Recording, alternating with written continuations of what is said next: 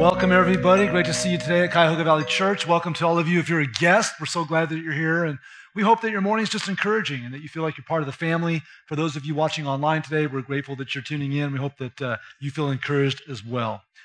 Well, hey, back in June, I had an amazing opportunity, one of those once-in-a-lifetime opportunities, to see the Bible up close and personal. I went to Israel with Liberty University for about 10, 11 days and just got to walk amongst the Holy Land. It was one of the most amazing experiences. I highly recommend putting that at the top of your bucket list for things. No other experience will teach you about the Bible and bring the reality of God and the history of the Bible to life, like a trip to Israel. And coming back, of course, one of the most common questions was, what was one of your favorite places? What was one of your favorite places? And have you ever visited one of those places where there was just so many things you loved about it, you couldn't isolate one thing? I was like, I don't have a favorite. There's just a bunch of favorites, And one of those places that was a favorite place is known as the Mount of Beatitudes, the Mount of Beatitudes. And it was just a really incredible experience because where if you look at the map, to find where the Mount of Beatitudes is, you look at Israel, it's the northern part in the Sea of Galilee region. And when you go to the Sea of Galilee, it's on the north coast up there, overlooking the Sea of Galilee. And when you get to the Mount of Beatitudes, what it looks like, this is a little aerial shot of that area, you get to see over this huge vista. And you're up on this mountain, and you're looking over the Sea of Galilee. And you're like, this is where it went down. This is where Jesus was walking and calling the disciples. And he walked on this water, and he calmed the storm here, and he did his teaching and miracles. And like this was like the central hub, and you're looking down on the city of Capernaum, going like that was home base, and it's just this incredible experience. And this is the modern view of the Mount of Beatitudes. So there's a church, we got to put a church in all the special spots, right? So there's the Church of the Beatitudes is there with a monastery, and groups just flock to this place coming up on the hill because it's just a majestic picture. In fact, the wall graphics we have for our series are photos of what it looks like from the Mount of Beatitudes looking out. It's just a brilliant place. And the reason this place is so special is because this is where Jesus gave his very first recorded sermon. And he went up on this hill and he sat down. And we don't know how big the crowds were. It could have been hundreds, it could have been thousands of people that just gathered around him and they listened to Jesus give his very first sermon. And it was that sermon called the Sermon on the Mount. It's probably pretty clear why it was called Sermon on the Mount, right? I probably don't need to unpack that much because he was on a mount. And so crowds around him, and he's giving the Sermon on the Mount. It's just a beautiful place, beautiful moment. And you can read through the Sermon on the Mount in Matthew chapter 5 through Matthew chapter 7. We're going to be in Matthew chapter 5 here in a little bit. And the first part, as Jesus is kicking off this first sermon with all these people, the very first part of the sermon is a component we call the Beatitudes.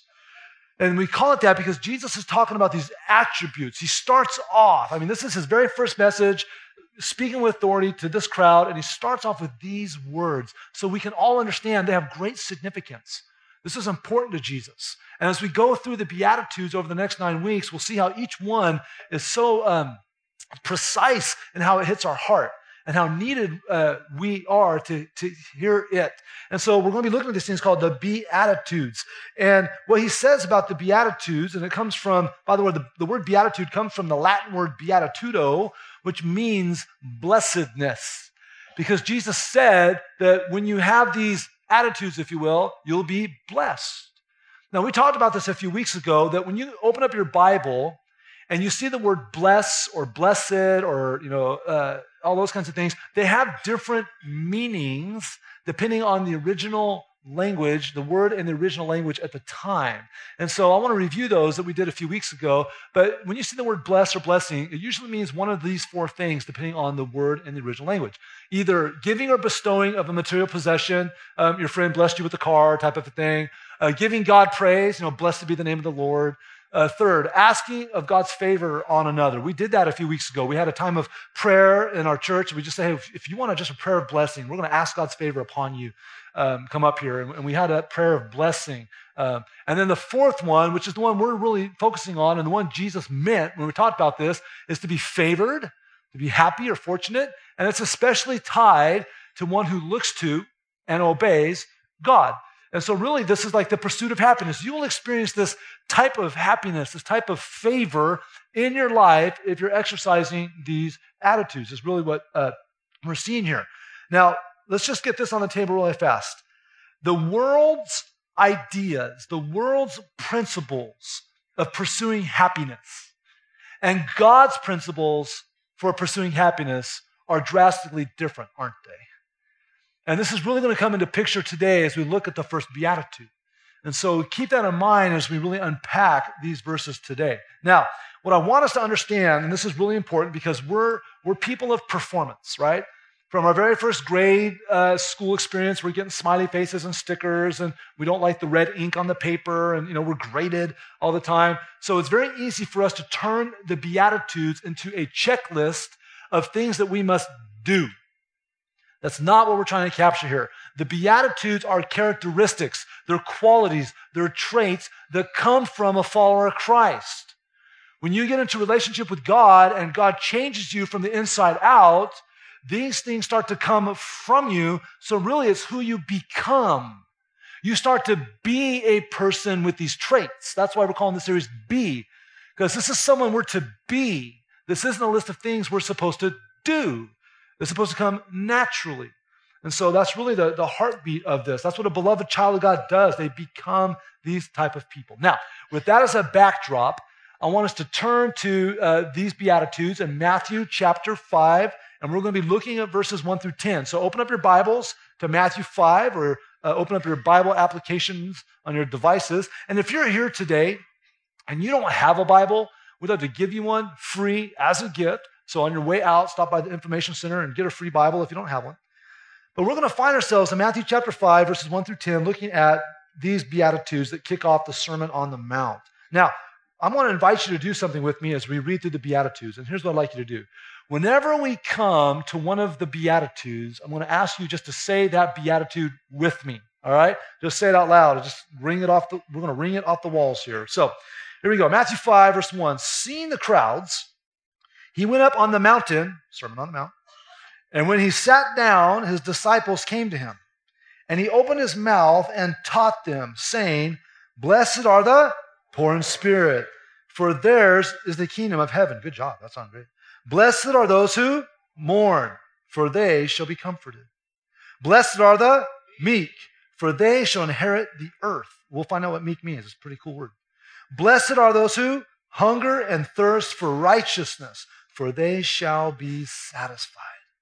Blessed are the merciful, for they shall receive mercy.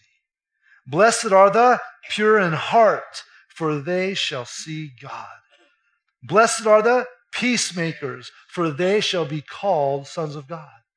And blessed are those who are persecuted for righteousness' sake, for theirs is the kingdom of heaven. Let's pray. God, as we gather around the unfolded words in front of us, God, let our minds take us to that moment where Jesus was on a hill, speaking to hundreds, if not thousands of people with authority, with fresh understanding that was new and insightful to a people so hungry to learn how to draw close to you. And God, as we interact with the Beatitudes over the next couple months, as we interact with this one particular Beatitude of being poor in spirit today, God, would you illuminate our hearts and our minds and bring understanding? God, help us to slay our pride. God, help us to lower our defenses. Help us to hunger for you in such a powerful way. And God, help us hunger for others to know you. God, increase in us, stir in us a burden for those who don't know you, and that they can learn these things too, God, how to walk with you and experience you in a powerful way, to experience new life in Christ. So Holy Spirit, would you be our teacher today as we walk through your word? In Jesus' name, we all said, amen.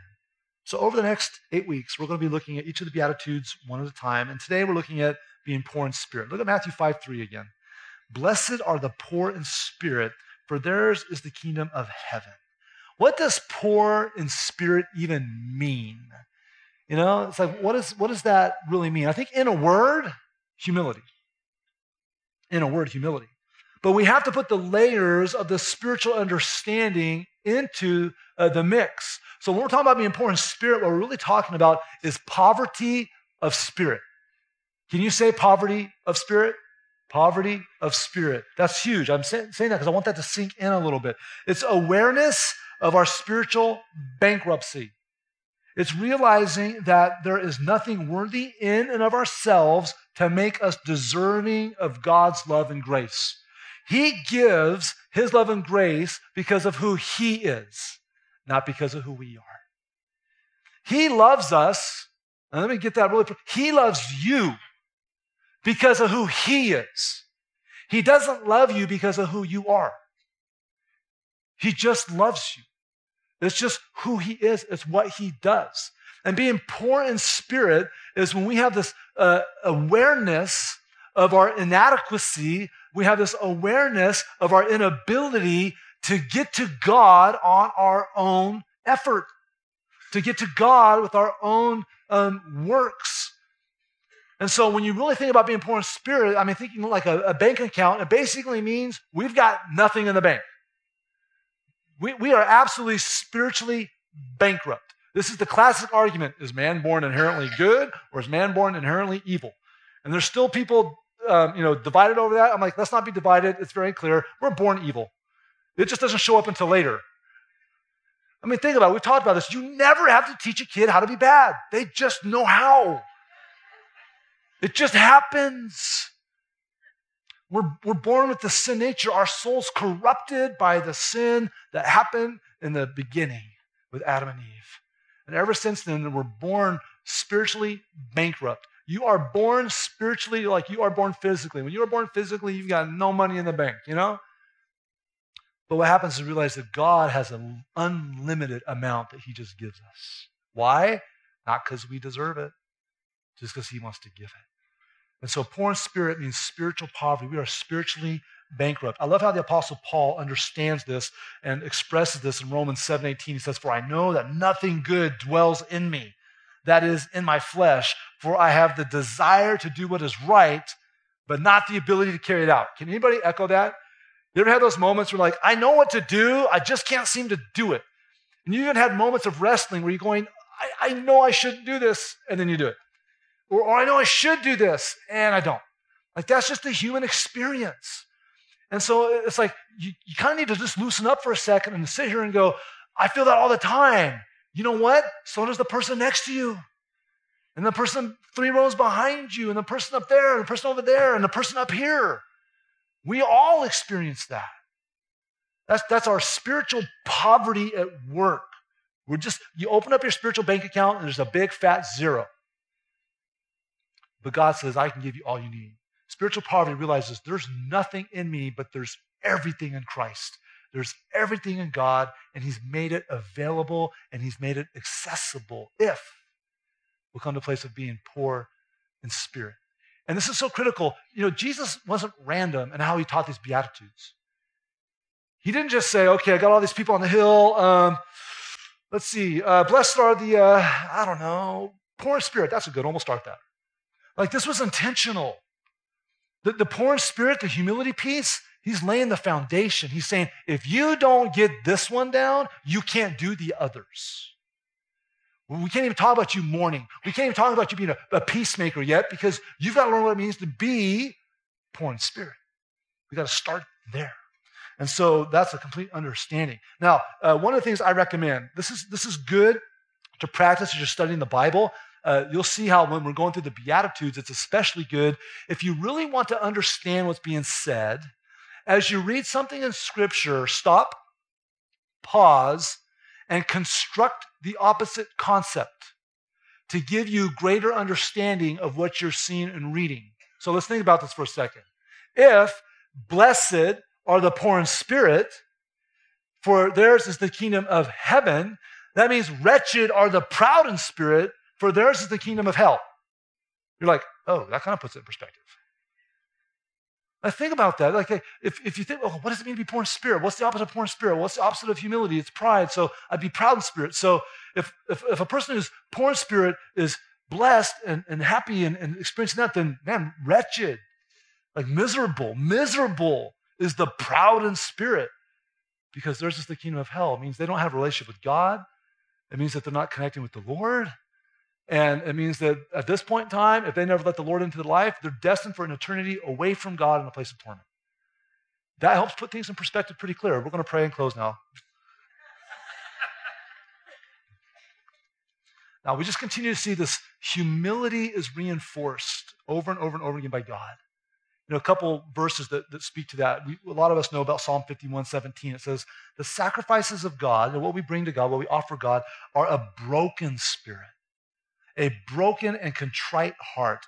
Oh God, you will not despise. It's that brokenness, it's that contriteness that is the doorway to experiencing God. In Isaiah 57:15, Isaiah the prophet says, for thus says the one who's high and lifted up, who inhabits eternity, whose name is holy. This is what God says. He says, I dwell in the high and holy place, and also with him who is of contrite and lowly spirit, to revive the spirit of the lowly and to receive the heart of the contrite. See, we must experience our spiritual brokenness before we can experience spiritual blessedness. You've got to see yourself broken before you get repaired and restored. This is saying, I have to see myself as empty before I'm filled. There has to be a conviction before there's a conversion. There has to be an acknowledgement of a sickness before there's a pursuit of healing. And so being poor in spirit is us realizing I'm coming to God. I've got nothing to offer. I've got nothing to bring, but he is offering me everything. He's offering me everything. I love how Pastor Rick, our founding pastor, put this. He did a quote here. He says, when you admit that you are poor in your spirit, then God will be pleased to pour in his spirit. See, we have to shift. If you're sitting here today and you are not experiencing a vibrant, thriving, intimate, powerful relationship with God, it could be because you're not trying to be poor in spirit, but instead you're trying to be proud in spirit and you don't even know it. Because we live in a world that's so self-focused. I mean, we have to shift from being self-confident and self-reliant and self-sufficient to being contrite, to being God-dependent, God-confident, God-reliant. We don't place our soul's health and our soul's eternity in the hands of self. We don't put it in the faith of self. We can't do it. We put our soul's health, we put our soul's eternal destination in the hands of God. And so we have to constantly fight day by day, minute by minute, to fight for that relationship with God and to slay our pride. And I kind of drew it up here so that we could maybe understand it a little bit differently.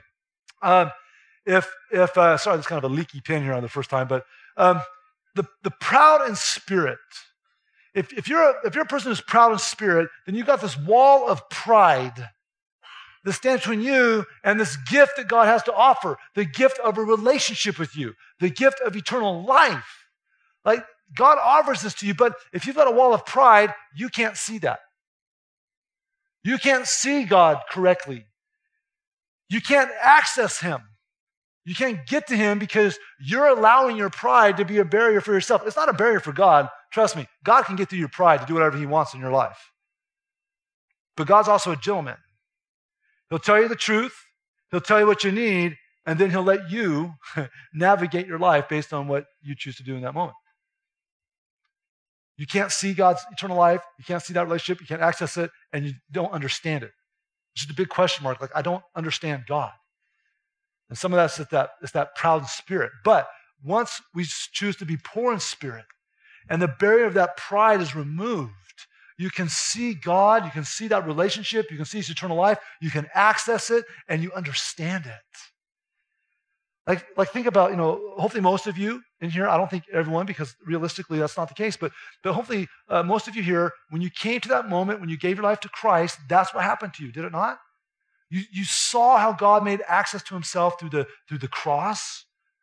You understood that God loved you. You understood that your sin and your pride was a barrier, but that God took that barrier and nailed it to the cross with Jesus. And when Jesus died and rose, it removed it. But you can see him. You can see that gift there. You can access it now because of the death and resurrection of Jesus. and you understand it. You don't understand everything because then he wouldn't be God, right? We still have to fight that. I want to know everything about God. And God's going, good luck. You're not going to know that. Later you might, but not right now. And so this is trying to choose to be poor in spirit. Well, we're not letting that pride interact. Jesus told a story that really helped illustrate this understanding. And it's the story of two men. And some of you are familiar with it. You can turn in your Bibles there if you want. It's going to be on the screen. But it's found in Luke chapter 18. And Jesus is really tackling the issue of those who are proud in their spirit. They're trusting in themselves to have a relationship with God. They're trusting in themselves and their religious works to be right with God. And in Luke 18, verse 9 through 13, he tells this parable, this story. To some who, check this out, trusted in themselves that they were righteous. Like, okay, we're already off base now, And they treated others with contempt. Don't you know that's how it works? And once you see yourself better than others, once you see yourself as a better Christian, you see yourself as a more religious person, you just empowered yourself to think less of other people. Yet weren't you just one of them a second ago? And so this is what he's addressing, this mindset of a Pharisee, a religious, pompous, self-righteous mindset.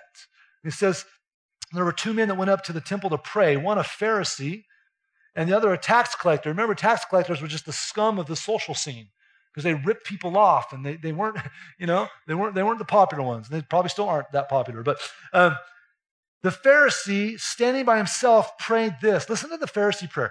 God, I thank you that I'm not like other men. Well, aren't you high and mighty? Extortioners, unjust, adulterers, or even like this tax collector. He calls out the tax collector, points him out.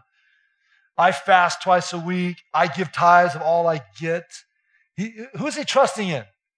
Himself. I did this, I did that. Look what I can do, look what I can do, look what I can do. But the tax collector, standing far off, would not even lift up his eyes to heaven. But he beat his breast, saying, God, be merciful to me, a sinner. Who was poor in spirit? Tax collector. Who was proud in spirit? Pharisee. Now here's the scary thing. You and I can become a Pharisee like that. It's amazing how all of a sudden we get close to God, we start to experience God, and we start to distance ourselves from the rest, and we start to think of ourselves better. It's like, well, I'm sorry. I'm glad I'm not like that person. I'm glad I'm not like that person. And one of the biggest lies, one of the biggest misconceptions for people still operating on this one, a lot of people, and how to get right with God, how to get to heaven, is I just need to be, let's see if you can fill in the blank, a good person. But you can't. There's no such thing as a good person. There's only bad people that can do good things. Because we're bankrupt. This is spiritual poverty. And if you're sitting there going, I don't know about that, well, guess what? There's that wall.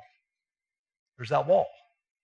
Because if you're sitting here and you're trusting in going to church, you're trusting in your good behavior, you're trusting in your good works, you're trusting in your religious pedigree, and what church you've been to, and what church your family's been to, and you're trusting in all those things to be right with God, and you're trusting in those things to go to heaven, is there any God in the mix when you're so busy trusting in what you are doing? Is that in any way different than the Pharisee going, I do this, and I do this, and I do this? And you start to back up and go, wait a second, that is exactly like the Pharisee mindset that says, I bring something. In fact, God should be glad he has me. Versus the mindset over here of spiritual poverty going, I've got nothing to bring. Everything I have is in Christ. And some of you might be kind of twisted up right now going, wait a second, but I have this love for God. Where'd you get that? Well, I really, I have these gifts and skills and abilities. I'm giving them, I'm using them. I'm like, where'd you get those? Like anything that we have to give was given to us. It's like the child that looks around the room and goes, look at all my stuff. It's all mine. And the parent goes, yeah, but you got all that stuff from someone else.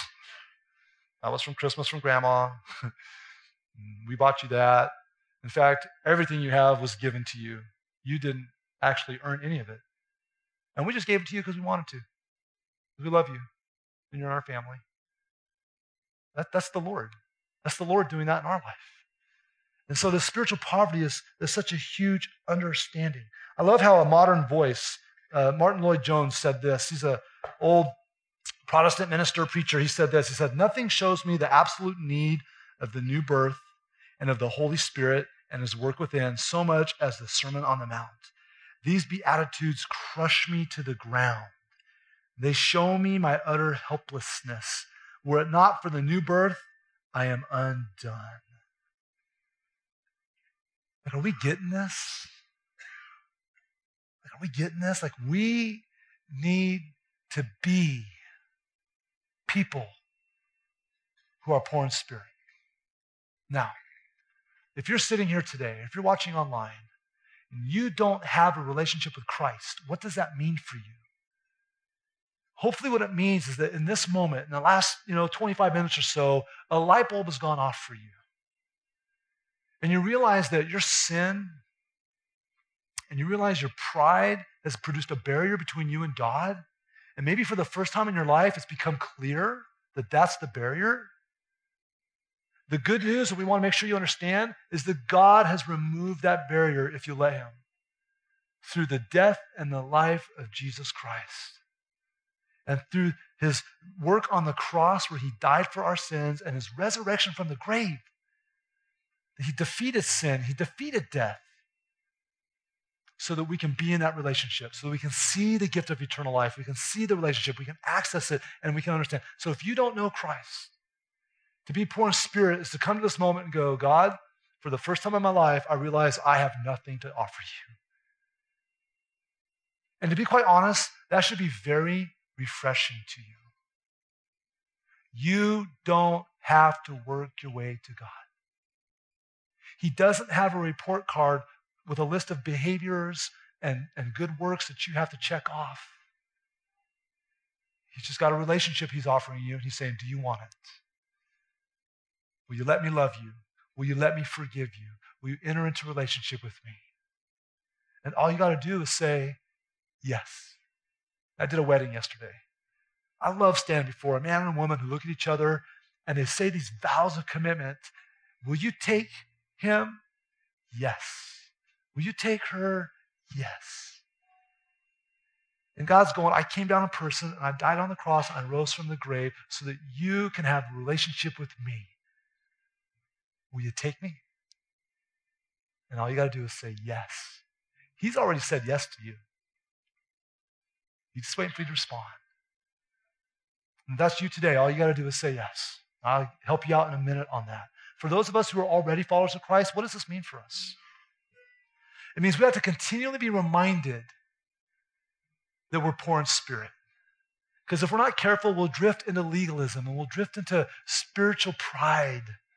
And we'll start to feel better than the people. And you look at the headlines and you look at the lives of the people you work with and look at the lives of your neighbors and you start to separate yourself from them and go, well, I'm better than they are. No, you're not. No, I'm not. God's just doing a work in us and they just haven't figured that out yet. And so it's just a reminder for us of where we came from and a reminder that when are we ever being done poor in spirit? When are we done with that? Not until the last breath from this body leaves. Continue to realize our spiritual poverty and operate in gratitude for it. We don't have to walk around with our heads down shamefully like, oh, I'm spiritually bankrupt. It's not. Full of gratitude, full of joy that God loves us. And so I said, let that do two things for you as a believer. One, just fill you with gratitude and constant pursuit of being a person that's poor in spirit. Second, let that fuel your prayer life for those you love who don't know Christ yet. You can pray for them this way. You can say, and fill in the name of that neighbor, that friend, that family member. God, would you open their eyes to help them see themselves as poor in spirit? Would you let them see their spiritual poverty so they would come to you? And so it fuels you and it fuels your prayer life for those who don't know the Lord. That's what it's going to do in our lives. Here's what we're going to do. We're going to close this time of worship by interacting a little bit with a very special really ceremony that we do. It's called the Lord's Supper. And if you're not a follower of Christ yet, you don't need to worry about this right now. You just need to worry about your relationship with Jesus. But for those of you who are followers of Christ, remember Jesus, the night that he was betrayed, he took bread, he took wine, and he had a special meal with his disciples. And he was telling them about his death, and he was telling them about his resurrection. And he said, this is my body, this is my blood. It's for you. Do this in remembrance of me. And so every time we take the Lord's Supper, it's not a religious activity just to check off. It's us remembering. It's like a living photo album that we flip through in our mind of what Jesus did for us. And we remember his death, and we kind of replay the scenes of the crucifixion and his body being pierced for our sins. And we just remember, and we're full of gratitude that moment. And today I'm going to ask you to do this too. As you're remembering, would you also reflect? And as you take the Lord's Supper today as a follower of Christ, would you almost make it as a proclamation? Lord, I am poor in spirit. Thank you for what you did for me. Man, I forget that. And so it's a chance to remember, and it's a chance to reflect as we do that. What I'm going to do is I'm going to pray for us. And then afterwards, Pastor Joe is going to lead us in a time through the Lord's Supper. And then after that, we're going to receive our offering. And then we're going to walk out of here hopefully feeling a little more reminded of how poor in spirit we are and able to act upon it in our prayer life and the way we walk through life. Let's pray. God, Heavenly Father, thank you for today. Thank you for this image of Jesus on a hill speaking about spiritual poverty. We can imagine that every heart in that crowd had to interact with this understanding of humility and a need to lower that wall of pride and not to be spiritually proud, but to come spiritually broke to receive. And God, that's never changed. It's true here today. So God, help us. Help us, Lord, to be reminded about our spiritual poverty. For those of us here, God, that are already believers, Lord, increase our humility, increase our dependency upon you. God, remind us how to pray for others who don't know you in such a way that it can bring poverty in spirit, Lord, break hearts. Help us to see ourselves as empty so we can be filled, broken so we can be restored. And God, for anyone in this room here today that doesn't have that relationship with you, and if that's you here today, all you got to do is just tell God, I do. You can just say, I'm broken, I'm bankrupt, I've got nothing to bring but my sin. And I believe, God, that you love me enough to die on the cross, to raise from the grave, so that you can shower your love upon me and I can experience you, new life and eternal life, forgiveness of sins. So right now I believe, Jesus, come into my life.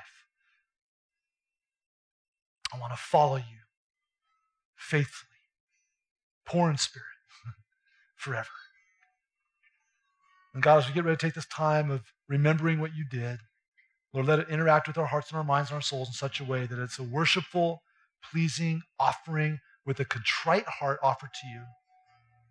In Jesus' name we pray. We all said, amen. As we prepare to take the Lord's Supper, if you prayed that prayer, if you need to do business with Jesus, a couple of chances for you to respond. One, you can indicate that on your response card in your program that you received Christ, and we'd love to follow up with you and say, here's how you can grow. Our preference and our challenge is that you make a face-to-face connect. Come to the prayer cove, come out to the information area and just say, I prayed to receive Christ today. What's my next step to grow? We'd love to tell you. We'd love to share that with you. So don't leave here without connecting if that's the decision you made. For the rest of us, let's just go ahead and reflect and remember during this time of worship. Amen.